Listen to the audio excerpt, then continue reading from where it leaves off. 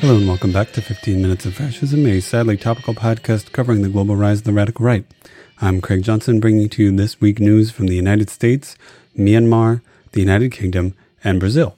Starting out with the United States, we have news that a fire at a Planned Parenthood location in Knoxville, Tennessee, has finally been deemed to be arson. The fire occurred at the Planned Parenthood location last year in December, but the investigation was finally determined to be arson. That means that this was a fire intentionally caused in order to destroy this abortion clinic's location. This is not particularly new in the United States, especially in the South, where attacks on abortion centers were mainstays of right-wing political activity, especially in the 90s and 2000s, although they never really stopped.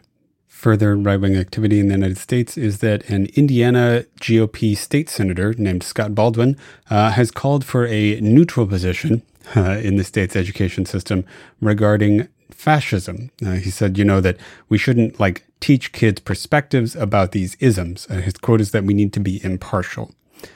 He has since walked back these claims and said that he apologized for implying that the Nazis should not be condemned. But this deserves some attention. It deserves some thinking about. Mr. Baldwin is not alone in his belief that, the isms of the world should be treated with neutrality in the education system.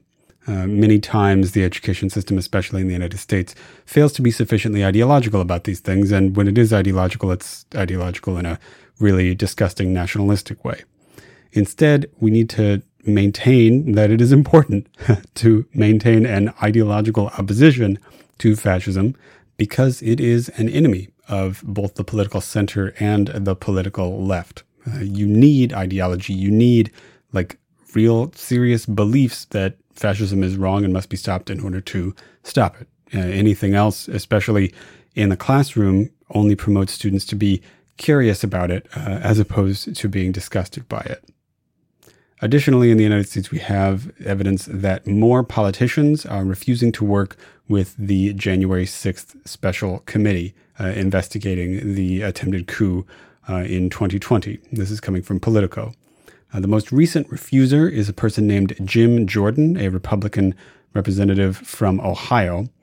He has fully denied his obligation to cooperate with the committee and is saying essentially that he's stonewalling them. He doesn't think that they have any authority whatsoever to require him to cooperate in their investigation, to require him to speak before them, to release anything at all.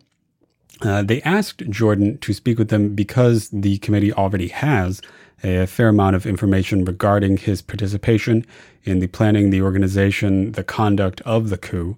And so his refusal might be an indication that, he doesn't really want to appear before them because he doesn't want to publicly have to admit or talk about things that he knows that he did in fact do.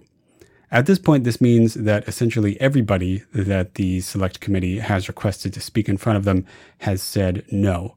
This is a full refusal from Trump and his allies to engage with this process willingly. This means that the committee is going to have to go forward with one of two options. One of them is to ignore the cooperation or participation of Republicans in this investigation. That is, aside from the Republicans who agreed to be on the committee itself, such as Liz Cheney. So they could either do that, or they could try to pursue legal means of forcing these Republicans and, other Trump allies such as Steve Bannon to participate in the election. They could really pursue legal action. They could sue them. They could follow through with the legal consequences of failing to follow through with a subpoena. They could really bring these people to trial, frankly, for failing to engage with this process. But the question is, do they have the political will to do that? And if they do, will popular support be behind them, especially in an election year? And that's precisely the bet that the Republicans are taking. Going to close out coverage of the United States with some good news, actually. This is coming out of the Pacific Northwest. A member of the base, a former, it's very good to be able to say that, a former paramilitary terrorist organization in the United States has been sentenced to 48 months in prison on felony charges, which include various charges involving weapons, breaking into correctional facilities, etc. Specifically, he and his fellow co-conspirators, also members of the base, were stealing from state correctional facilities in order to provide materials for their paramilitary training camps. This means that as these investigations and imprisonments and sentences go forward, the base is being increasingly dismantled. And that's especially good because the base was one of the more straightforwardly paramilitary of the alt-right formations. They had battle plans. They were preparing people for fully armed rebellion type activities, as opposed to your more fascist street brawls and partisan violence in public, like the Proud Boys had been engaging in. The base instead was a much more openly terrorist organization. They had plans to break people out of prison and, destroy power stations and stuff like that. So it's good that this network is being increasingly dismantled. Moving on from the United States to the United Kingdom, Boris Johnson, the Conservative Prime Minister of the UK and a formerly intubated COVID patient, might really be on the way out. Now, this is the British press, and it's specifically the British political press, so it's kind of hard to tell exactly what really is going on and what is being sensationalized. But there's just been a lot of reporting and a lot of commentary about him being politically unstable. And I haven't mentioned it before in the podcast, so I thought I would. He has been facing a lot of political criticism, not only for his handling of the pandemic, as a policymaker, but also for his personal activity during the pandemic. There have been several recent scandals in the last several weeks and months about Conservative Party members, staffers, and also members of parliament, including the Prime Minister, participating in parties that broke quarantine during the full lockdown, the 100% don't leave your house time that the British law was enforcing at the very beginning of 2020 and, into the following years of the pandemic. This means that the Prime Minister has been caught defying the rules of public safety, and his apologies have been found wanting in the world of public appeal.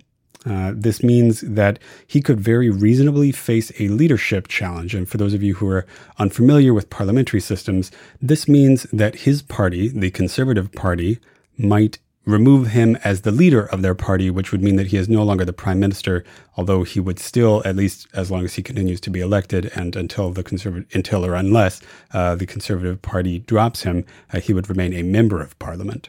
This means that he could, cease to be the prime minister of the United Kingdom essentially at any point that this leadership challenge might be called. Moving on from the United Kingdom to Myanmar, or Burma, the military court of that country has sentenced Aung San Suu Kyi, the former president of Burma, to 4 additional years in prison. This is from The Guardian. She had already been sentenced to a prison term for breaking COVID rules. However, this time her sentence was for owning unlicensed walkie-talkies, a very transparently trumped-up charge for a military court that just wanted to keep the former president of the country, the president whom they ousted in their coup in February of last year, from being a member of the public, from being involved in politics for as long as possible. The former president is already 76, and so the several years that she faces in prison could very well, at this point, be a life sentence. The military is already facing serious backlash, both domestically and internationally, for these charges and for their conduct in these trials. And this, the trial itself already represents them just doubling down on their political repression in Myanmar or Burma. This means that they seem to be intent on reinstalling the country's military rule, which had control of that country for the majority of the last half of the 20th century, including the 15 years that Aung San Suu Kyi was already in prison in that country. Moving on to Brazil, the president of Brazil, Jair Bolsonaro, has been really ramping up his propaganda in preparation for the election in that country in October of this year. Specifically, he has been promoting the idea that that country's Supreme Court is stacked against him, and specifically that two of its justices are loyal, like in a literal partisan political sense, to his presumed most dangerous opponent, Ignacio Lula de Silva, who was the former president of Brazil, who was imprisoned for a time in the height of a major corruption scandal that rocked Brazil earlier in the previous decade. What this means is that Bolsonaro is really doubling down on his rhetoric about, a potential stolen election. He has already been laying this groundwork for a long time. He's talked about how the means of counting votes is invalid. He's talked about how the Supreme Court is invalid. He might be setting himself up for his own version of, what the United States media is calling Trump's big lie, the idea that the election is invalid. And much like Trump, Bolsonaro is precisely the kind of political figure who might try to do something about his loss. He might try to do something extra legal about it. So we're going to have to pay attention to this, and especially his continued rhetoric about it. Finally, I close out this episode, as I do every episode, with See You in Hell, a segment celebrating the deaths of prominent right-wing figures in history. This week, we are in Romania, and I'm talking about Ion Mocha. And if you speak Romanian or know how to pronounce it better than that, my sincerest apologies. This is how Google told me to pronounce the man's name. Mocha was second in command of the legionary movement, the Romanian fascist movement.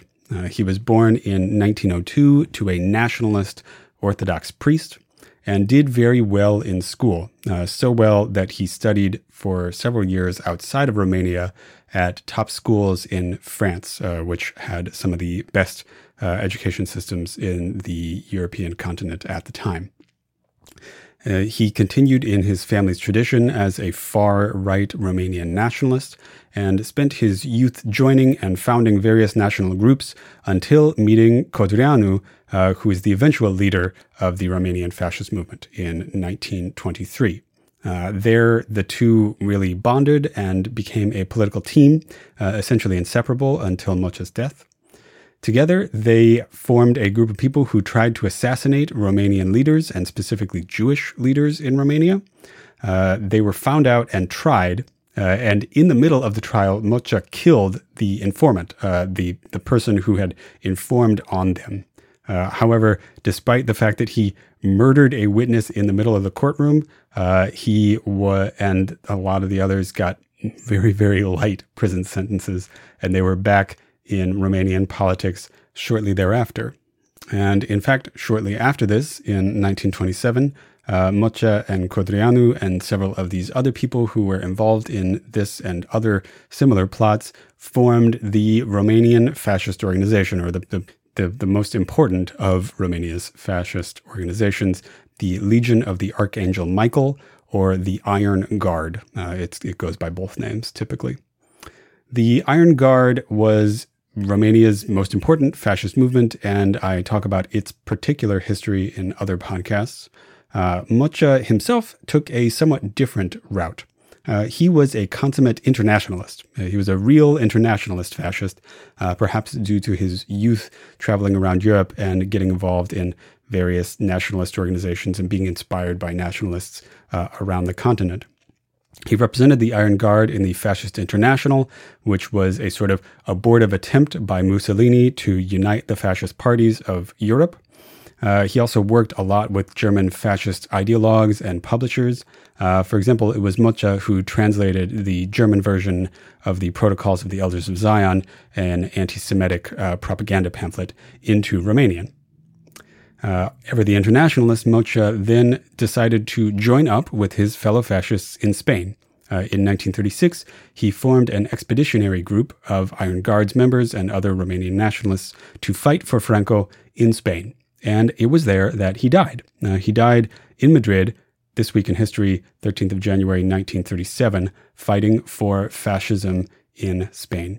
His funeral in Romania and the other commemoratory events in it were major international events in the fascist circles of Europe. We had German ministers, Italian ministers, even Japanese representatives coming to pay homage to this true fascist believer.